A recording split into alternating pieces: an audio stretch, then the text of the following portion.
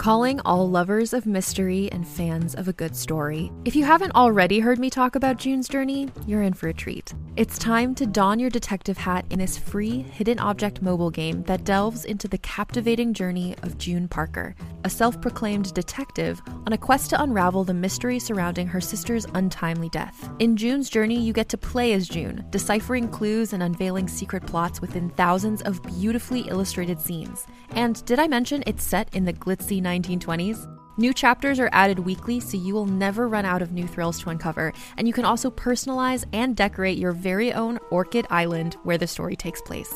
How sharp are your detective skills? Find out when you download June's Journey on your Android or iOS device, or play online via Facebook Games. Your detective journey awaits.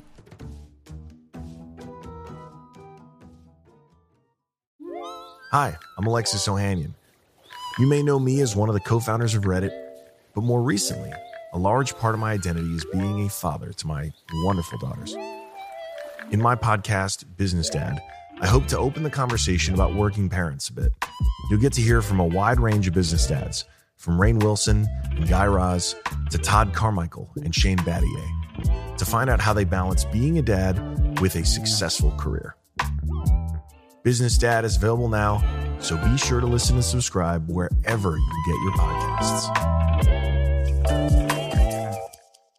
Hi, I'm Madigan, and you're listening to Your Angry Neighborhood Feminist, a podcast that explores the world through a personal feminist perspective. And it sounds a little different, doesn't it? This is going to be weird for just a little while as we are going through a bit of a transition phase with the show. As I'm sure many of you know, I am now the solo host of Your Angry Neighborhood Feminist. Though I am on the hunt for another co-host, it's going to be a bit of a process as I want to make sure that I find the best fit possible and somebody who really aligns with the views that Keegan and I have shared over the last 4.5 years and can really continue to take this podcast further. But until that day comes, I am going to be inviting lots of friends, fellow podcasters, and sometimes just doing this by myself. And I'm going to do my best to keep the same spirit of the show alive. I still want to give you your mini episodes where we can talk about the news. It's just not going to be as conversational for now. And then I also still want to give you full-length episodes with similar types of topics that Keegan and I had covered in the past. There are still so many things on our list of what we wanted to cover, and I don't want to let you down, so I'm going to continue to go through that list. Before I get into the news today, first and foremost, I wanted to thank everybody so much from the very bottom of my heart for all of your love and support for both myself, for Keegan, and for the show as a whole during this whole transition process. Your messages, your love and support has been heard. It's been so motivating for me as this has kind of been a little bit of a scary time and process for me, but we are moving right ahead and let's do it. So if you were paying attention to the news this week, you may have heard about the Johnsons. That is Herschel and Christian Johnson. And I was hearing their names a lot this week, and I remember hearing about Herschel Johnson throughout the years as being one of Trump's buddies and things like that. But I wanted to get into a little bit of what's going on right now and why it's become such a hot button topic in the news. So, former football running back Herschel Johnson has been all over the news this week, as has his son Christian. Herschel, who I feel is important to note, is a black man, and he was a huge proponent of Trump's in 2016 and 2020.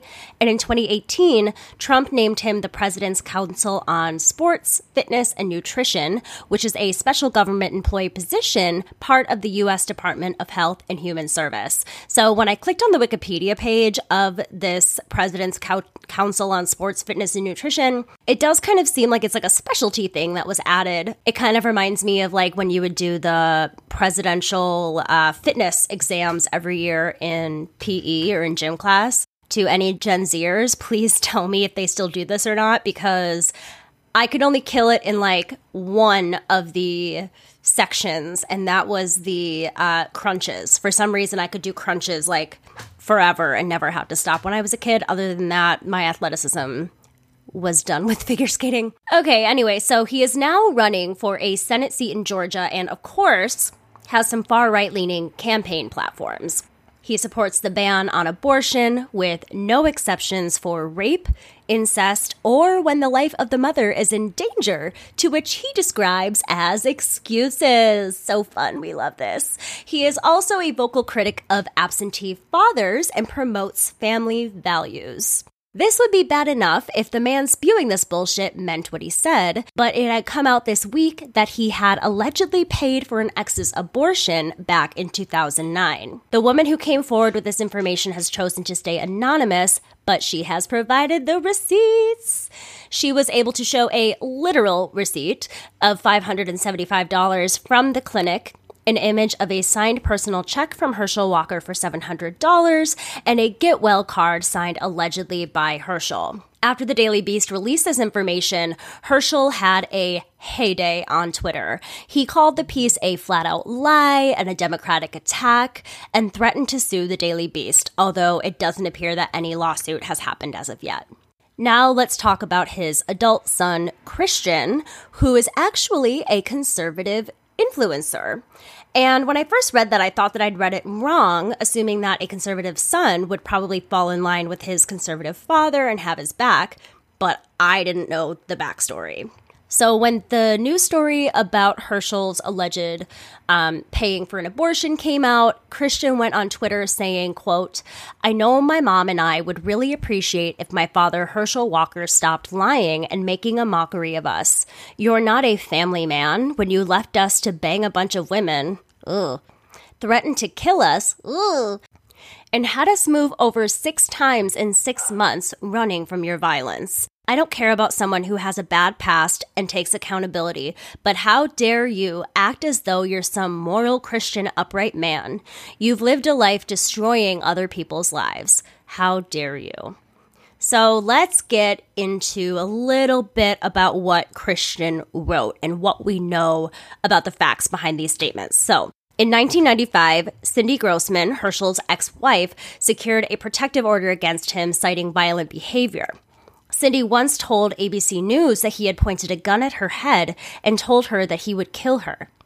Another one of his exes told police in 2012 that Herschel also threatened to, quote, blow her brains out as well. Though he is outspoken about his dislike for absentee fathers, it came out earlier this year that he has a number of, quote, secret children, which I think is such a sad and gross phrase for some reason, that he's never acknowledged. Sadly, none of these things will likely hurt Herschel Walker's career, as he isn't the first Republican to be unearthed as a raging hypocrite. Trump has even stepped in, calling the allegations fake news, of course. And conservative commentator and former spokesperson for the NRA, Dana Loesch, or Loesch, I don't care, because she sucks, has come out to say, quote, "Winning is a virtue. I don't care if Herschel Walker paid to abort baby eagles. I want control of the Senate." Holy shit. The next topic I wanted to discuss is Kanye West. Let's talk about Kanye and his shenanigans that he got up to this week. Now, I think talking about Kanye is incredibly important, but it's also so nuanced. We know this person struggles with severe mental illness, yet he has so much power and influence over people that when he does and says dangerous things, they still have consequences. His latest antic was part of his fashion show at Paris Fashion Week, where he dressed his models in shirts emblazoned with "White Lives Matter" on the back. Along with the models wearing these shirts was none other than Miss Candace Owens. His actions have, of course, received backlash from the fashion and music industries, but has also brought up a lot of pain for those who have fallen victim to police brutality. So shortly after Ahmaud Arbery was murdered, Kanye was one of the celebrities to come forward and really support the family, and it sounds like had somewhat of a communicative relationship with Ahmaud's mother, Wanda Cooper Jones. And Wanda spoke with Rolling Stone earlier this week through an attorney, saying that Kanye's actions, quote, fly directly in the face of what he had expressed to their family after Ahmaud was murdered. She also relayed through her attorney, quote, as a result of his display, White Lives Matter started trending in the U.S., which would direct support and legitimize extremist behavior, much like the behavior that took the life of her son. And when I was doing research for this topic, what I'll usually do just to see what the most recent news on anything is I Google it and I hit the news tab and kind of just see what is looking good from there. And what was interesting is I was actually finding a lot of articles that were from not that long ago discussing how the White Lives Matter movement has become less prominent. And I think that is specifically, quote, White Lives Matter, because we know that there are so many white nationalist groups that are parading their evil around the world all the time. But I was thinking about this, and I think that the tie to the fall of the, quote, White Lives Matter movement has a direct tie to our lack of care for the Black Lives Matter movement. This was something that Keegan and I discussed so much during 2020, and that was this fear that people would move on and move forward and forget about how we felt when Ahmaud was killed, how George Floyd, how we felt when George Floyd was killed. There's so many others that I don't have written in front of me, but it was such a visceral, emotional time for so many people, and we lost so many lives in the fight for racial equality during protests and all of these things, and it just seems like Black Lives Matter has been pushed under the rug so much, and it makes me so sad because I know that there is so much police brutality that is happening as I'm talking to you, that happens all the time, that we're not aware of, that we're not able to speak out against and advocate for these people. So while I think it's a great thing that these white nationalists that are involved, particularly with the White Lives Matter movement, I think that's great that for a while that was becoming less of a trending topic. But I do think that that has a lot to do with the fact that the arguments in the media are not so much about whether Black lives or white lives matter more anymore, which is fine. I know what argument is going to win there. But I think that it does need to become part of the conversation again. And I really hope, and I know the listeners are not at fault for any of this. I think we're all very equal-minded with the way that we feel about these causes, but I do hope that if anything from Kanye's display, there will be more voices echoing and amplifying the Black Lives Matter movement as a result of all of this. Let's take a real quick break. Here's a quick question for you. How did you sleep last night? If your battle for a good night's sleep feels relentless, I have the answer. It's a podcast called Sleepwave, with meditations and hypnosis created to help you fall asleep. My relaxation techniques will help you feel calm and ready for sleep, with soft music that will help you fall asleep in minutes. Most listeners never hear the end of an episode, so search Sleepwave on your favorite podcast app and find out why over 1 million people have fallen asleep to my voice. Contained herein are the heresies of Radolf Burntwine, erstwhile monk turned traveling medical investigator. Join me as I uncover the blasphemous truth of a plague-ridden world, that ours is not a loving God, and we are not its favored children. The heresies of Radolf Burntwine, coming January 2nd, wherever podcasts are available. Okay, we're back. I'm sure you all have heard by now that the amazingly popular YouTube channel group, whatever you want to call them, the Try Guys, have had unbelievable controversy this week. So the Try Guys are a group of men who originally came from BuzzFeed, who made videos of them trying different things, essentially. That was the basis of all their videos. It was amusing, and I used to be a very avid watcher of the Try Guys when BuzzFeed was in its heyday. Fun fact, I am in a BuzzFeed video entitled Be My BFF, so if any of you want to go back into the bowels of YouTube to find that video, let me know, and definitely read the comments, because people were outing me years before I came out myself, and it's kind of hilarious to look back on now. Anyway, I watched their videos a lot. They started as single guys doing silly videos, but as the years went on and they left BuzzFeed, their videos showed more and more of their personal lives. I remember the moving video Eugene Lee Yang made back in 2019 entitled I'm Gay, which was a moving and artistic piece demonstrating his coming out story. Then there was the relationships the guys formed. Keith Habersberger got married to Becky, and Ned Fulmer married Ariel. Eventually, Ned and Ariel had a kid. and the kid and the wife all became common fixtures in Try Guy videos.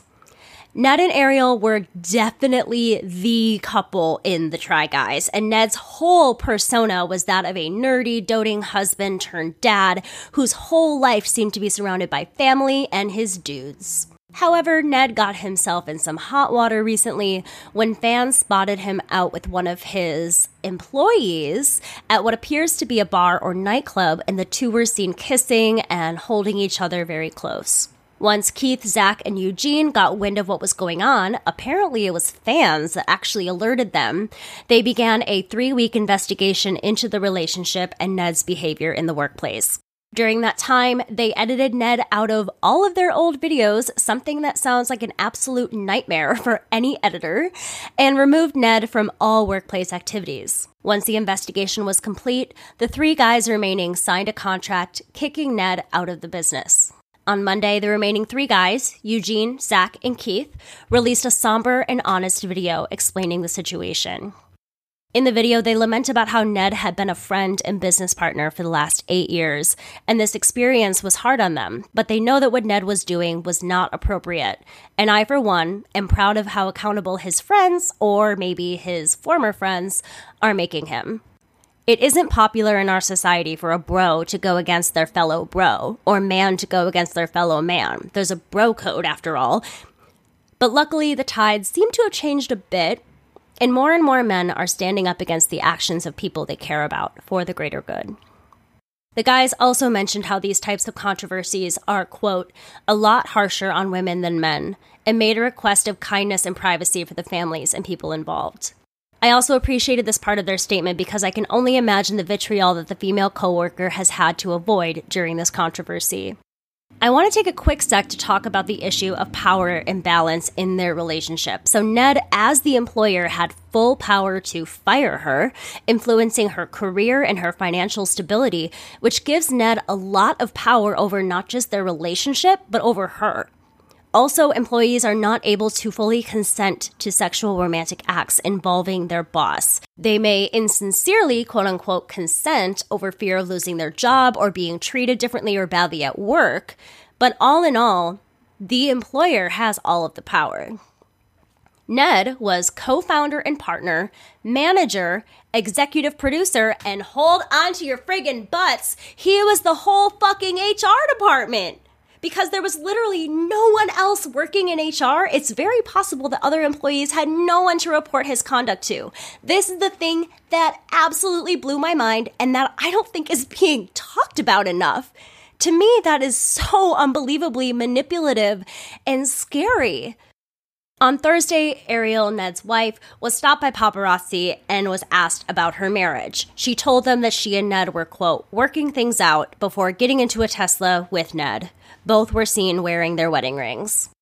I have no comment to make about the state of their marriage, as no one should have a say in someone else's relationship, but I will say that I hope Ariel is taking care of herself and making herself a priority during this time. I also hope she has a strong support system around her to be there. Now, we mentioned her on the podcast, I believe, fairly recently. We discussed Sacheen Littlefeather, who is notorious for being the one to decline Marlon Brando's 1973 Academy Award for The Godfather on his behalf. Unfortunately, she has passed away this week. She died peacefully in her home on Sunday, surrounded by loved ones in her California home. She unfortunately died of breast cancer, and I do want to mention, because we are in the month of October, that it is Breast Cancer Awareness Month, so I will be putting some sort of links in the bio in regard to that. She and Marlon did this Oscar stunt in protest of Hollywood's portrayal of Native Americans. It would go on to become one of the most infamous moments in Oscar history until the infamous slap of 2022. So Marlon had apparently wrote an 8-page long speech, according to Sacheen, but she was warned by producers backstage to keep it short or she would be arrested. Also, she was only 26 at the time, and that sounds really intimidating. When she approached the stage, donned in moccasins and a buckskin dress, Sacheen said, "Hello, my name is Sacheen Littlefeather. I'm Apache, and I am president of the National Native American Affirmative Image Committee. I'm representing Marlon Brando this evening, and he has asked me to tell you in a very long speech, which I cannot share with you presently because of time, but I will be glad to share with the press afterwards, that he very regretfully cannot accept this very generous award. And the reasons for this being are the treatment of American Indians today by the film industry, and on television, in movie reruns, and also with recent happenings at Wounded Knee. I beg at this time that I have not intruded upon this evening, and that we will in the future, our hearts and our understandings will meet with love and generosity. Thank you on behalf of Marlon Brando. She then approaches the podium and refuses to take the Oscar statue being offered to her by Roger Moore. She was met with a bit of applause here and there, but there were also loud boos and catcalls. Presenters after the fact, Raquel Welch and Clint Eastwood, both made jokes at Sacheen's expense, and further attacks on her reputation made an end to her acting career that had just barely begun. Her film credits included The Laughing Policeman and The Trial of Billy Jack. It was literally 2 weeks ago that the Academy of Motion Pictures issued a long overdue apology to Sacheen, nearly 50 years after the event occurred. Sadly, the apology event, billed as a night of conversation, healing, and celebration, would be her last public appearance. Before the event, she spoke with the San Francisco Chronicle in an interview where she described her moment on the Oscar stage. "What I said that night was the truth," she said. "I spoke my heart, not for me, myself as an Indian woman, but for we and us, for all Indian people. I didn't go up there on the stage with a clenched fist, with profanity, yelling and screaming, but with compassion and empathy. I had to speak the truth. Whether or not it was accepted, it had to be spoken on behalf of Native people, and also because of what was going on in Wounded Knee, where there was a complete media blackout.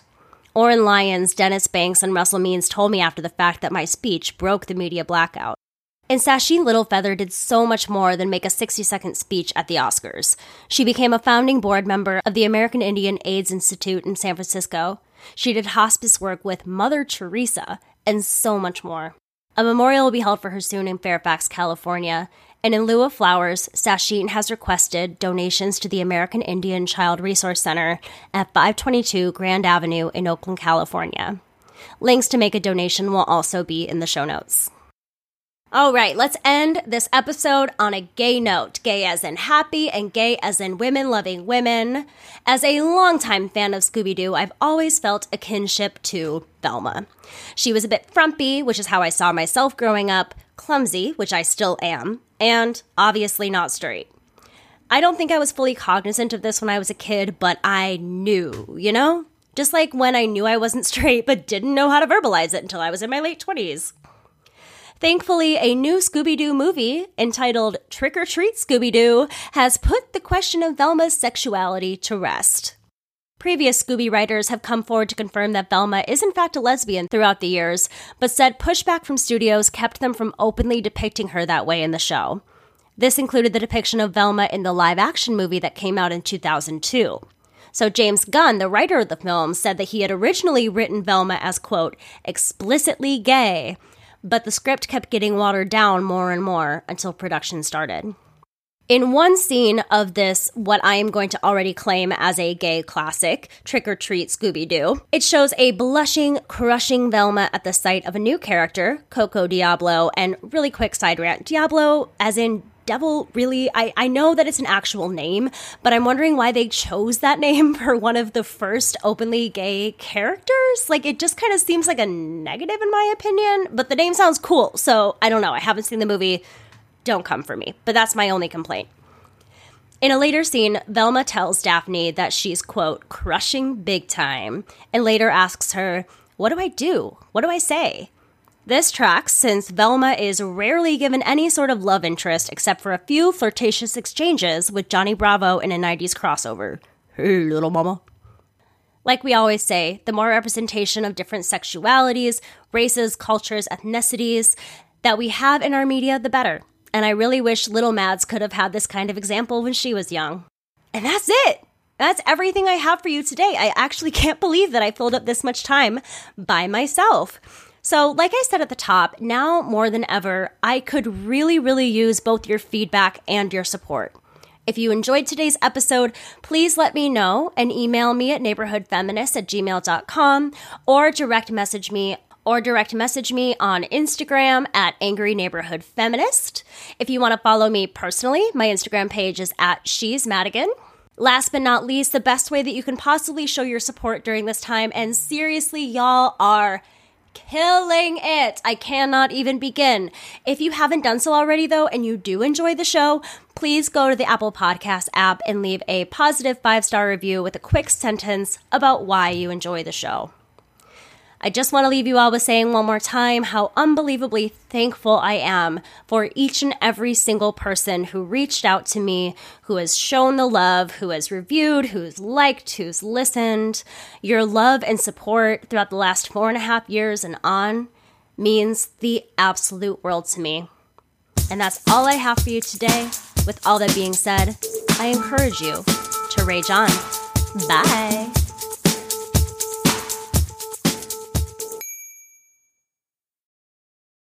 Hey there, it's Rachel Ballinger, and I am extremely excited to invite you to Rachel Uncensored. It's my podcast where I sit down and get real with my friends and celebrity guests, where we talk about all sorts of topics. And sometimes we might be under the influence when we do so. We cover things from personal stories to hot-button issues. And it's the only place on the internet you can find an uncensored version of me. It's a side of me that you might not have seen before because it's not the most family or brand friendly. But don't worry, I'm still sort of slightly a decent human being. If you're intrigued, then make sure you check it out. New episodes drop every Wednesday. You can find it on Apple Podcasts, Spotify, or wherever you listen to podcasts. Trust me, you won't want to miss out on the fun and candid conversations we have here on Rachel Uncensored.